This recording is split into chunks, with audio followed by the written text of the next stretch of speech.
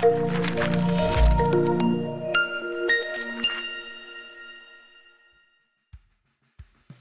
and welcome to the Waypoint Podcast, where we offer nuggets of insight from the weekly Torah portion and see where the Torah is guiding us this week.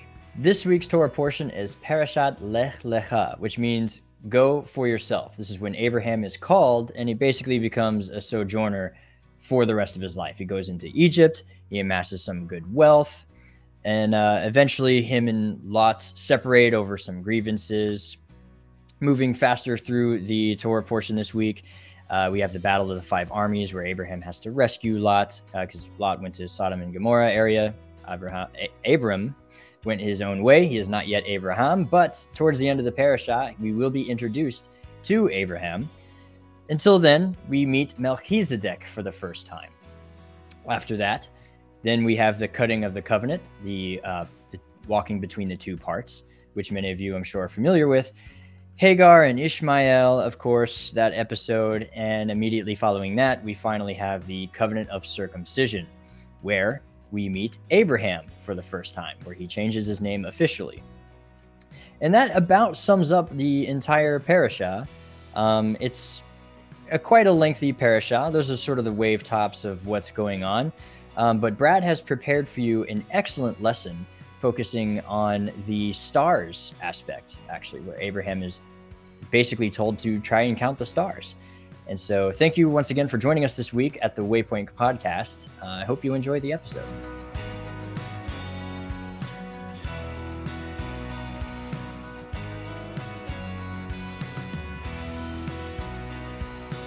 Hello, everyone. Allow me to personally welcome you to the Waypoint Podcast. My co-host Seamus just gave you a great overview of what happens in the Parsha. Something I'd like to focus on a little more specifically here is going to be in chapter 15, between verses 2 and 5, where Abraham is appealing to God, saying, because God has told him that he will be very blessed. And Abraham at this point essentially asks God, well, what are you going to give me? Because you've promised me a child, and yet I have no child. So this is where we pick up in verse 5. And let me put that on screen for you.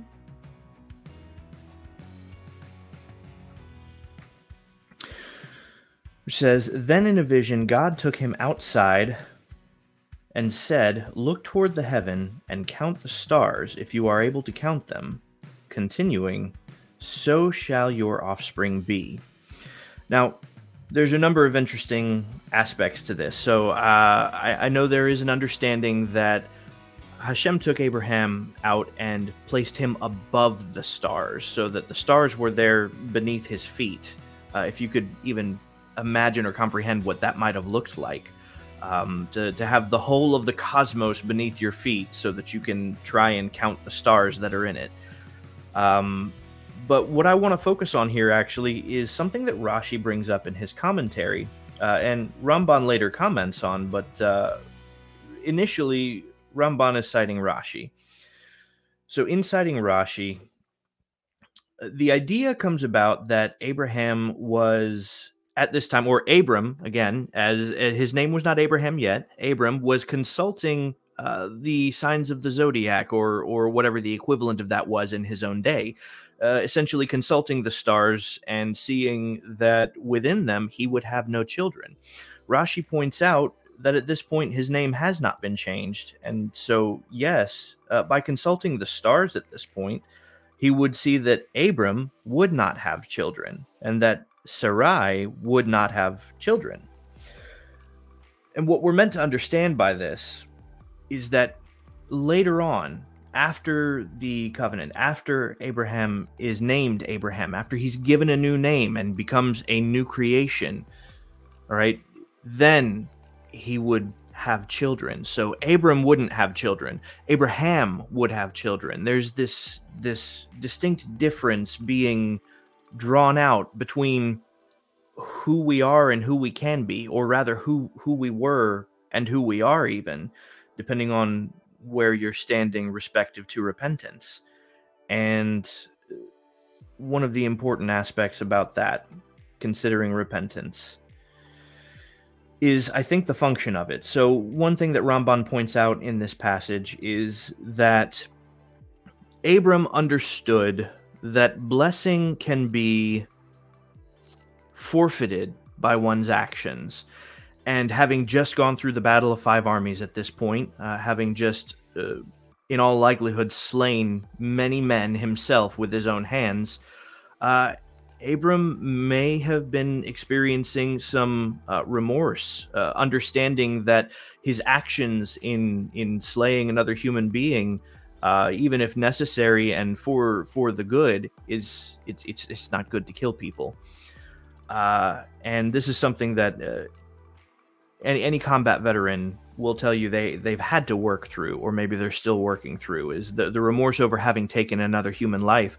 And so Ramban speculates that perhaps Abraham was fearing that the promise that he'd already been given, that he would have children, was then forfeit because of his actions in the Battle of Five Armies here. And so this is where he's pleading with God again, right? What can I have? What do I get? Since I clearly won't have children. And this is where God reassures him that he will have children. And the function of repentance in this, it begs the question, how does repentance work? One of my favorite parts of Tanya is the explanation on how repentance functions. Right? Because you figure the past is written in stone, right? That's the idea that we get. That's our understanding of linear time, right? You can't erase the past. It's there forever. So how can your actions of the past be rendered as though they never happened? How does that work in God's economy? So one thing that we learn from the Tanya in chapter 6,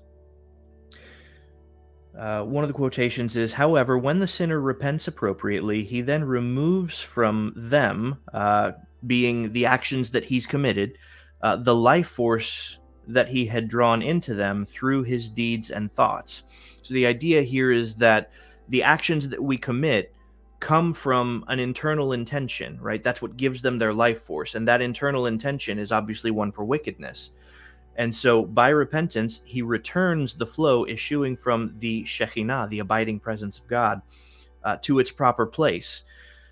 The idea being painted, being that through repentance, when we have a contrite heart, when our heart is bent towards the will of Hashem, the actions of our past are then restored to their proper place, right? Because ultimately, in their generality, no action categorically is sinful. Now, what I mean by that is, so, we have eating. Eating in and of itself is not sinful, but gluttony is sinful. So if one has committed the sin of gluttony and then they have repented, then the eating that they did in their act of gluttony is then restored to its proper place of simple eating to keep the body alive. And that is how it is rendered in God's economy, is an elevation of the deed. It's literally your past being rewritten in God's economy. And to me, that's a beautiful thing. To me, that screams of becoming a new creation. Abraham, after the Battle of Five Armies, demonstrates to us a spirit of repentance. And this, I think, would hearken us to 2 Corinthians 5:17, where Paul says, any who are in Messiah are a new creation. Paul actually even goes on further in Galatians 3:7 to say that such people are sons of Abraham. This is a title that is specific to a convert to Judaism, especially for this time. Now, there was a dispute in the apostolic period going into the Mishnaic period over what qualified as a proper convert.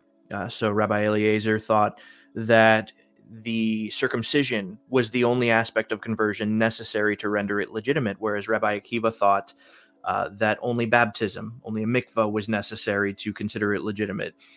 Ultimately, the decision was to combine the both, and so a mikvah and a circumcision were necessary, and that's the standard that we see today. But in Paul's day, this would have been a dispute that was ongoing, and we clearly see the opinion that Paul demonstrates. He falls in line with the thoughts of Rabbi Akiva, which is par for the course for Paul. Paul and Rabbi Akiva essentially would have come out of the same school of thought. So the idea that Paul is presenting here, that through baptism, through mikvah, and faith, you become a son of Abraham, it grants further explanation to what he means by becoming a new creation and the importance of taking on a new name. A convert in Judaism is given a new name. They take on a Hebrew name because they are no longer the person that they were, right? Abraham is no longer Abram. He's now Abraham. And the promises that are given to Abraham are the ones that he is bound to and that Hashem will fulfill.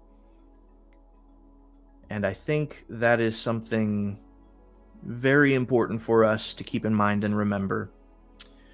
And with that, I'll close and hand it back to my colleague. Shalom. Hello, me again. And a thank you to Brad for putting together that amazing lesson for us. I enjoyed it. I think there's a lot to be said here about the making of a new man, the becoming a new creation at one's baptism or circumcision or both. And this is a very Christian concept, especially to die to yourself and become a new creation. And we see this being made manifest in the story with Abraham.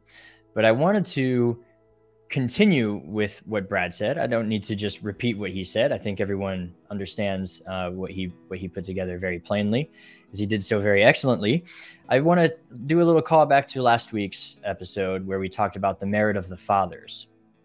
Why is it that Abraham, that the name Ben Avraham, the son of Abraham, is the name that converts take to Judaism? That's because Abraham was promised that he would be a father of many nations. So anyone from the nations who would want to become a part of Israel would take on his last name and become his son. And therefore, not only would his physical seed be as numerous as the stars, but also his spiritual seed would be as numerous as the stars. And it's based on the merit of the fathers once again, because God made a promise to Abraham that the people of the world would have a way into that promise without having to earn it for themselves. And I think that's a beautiful story that you can see here, that we see reflected all throughout Scripture. Noah was a shadow before Abraham, and now Abraham is a reality of Noah's shadow. And now Abraham is a shadow for us, in which the reality would be our Messiah. I hope you enjoyed this episode. I certainly did. Thank you so much for joining us this week. This has been the Waypoint Podcast. We'll see you next week. Shalom. Special thanks to this month's Patreon supporters.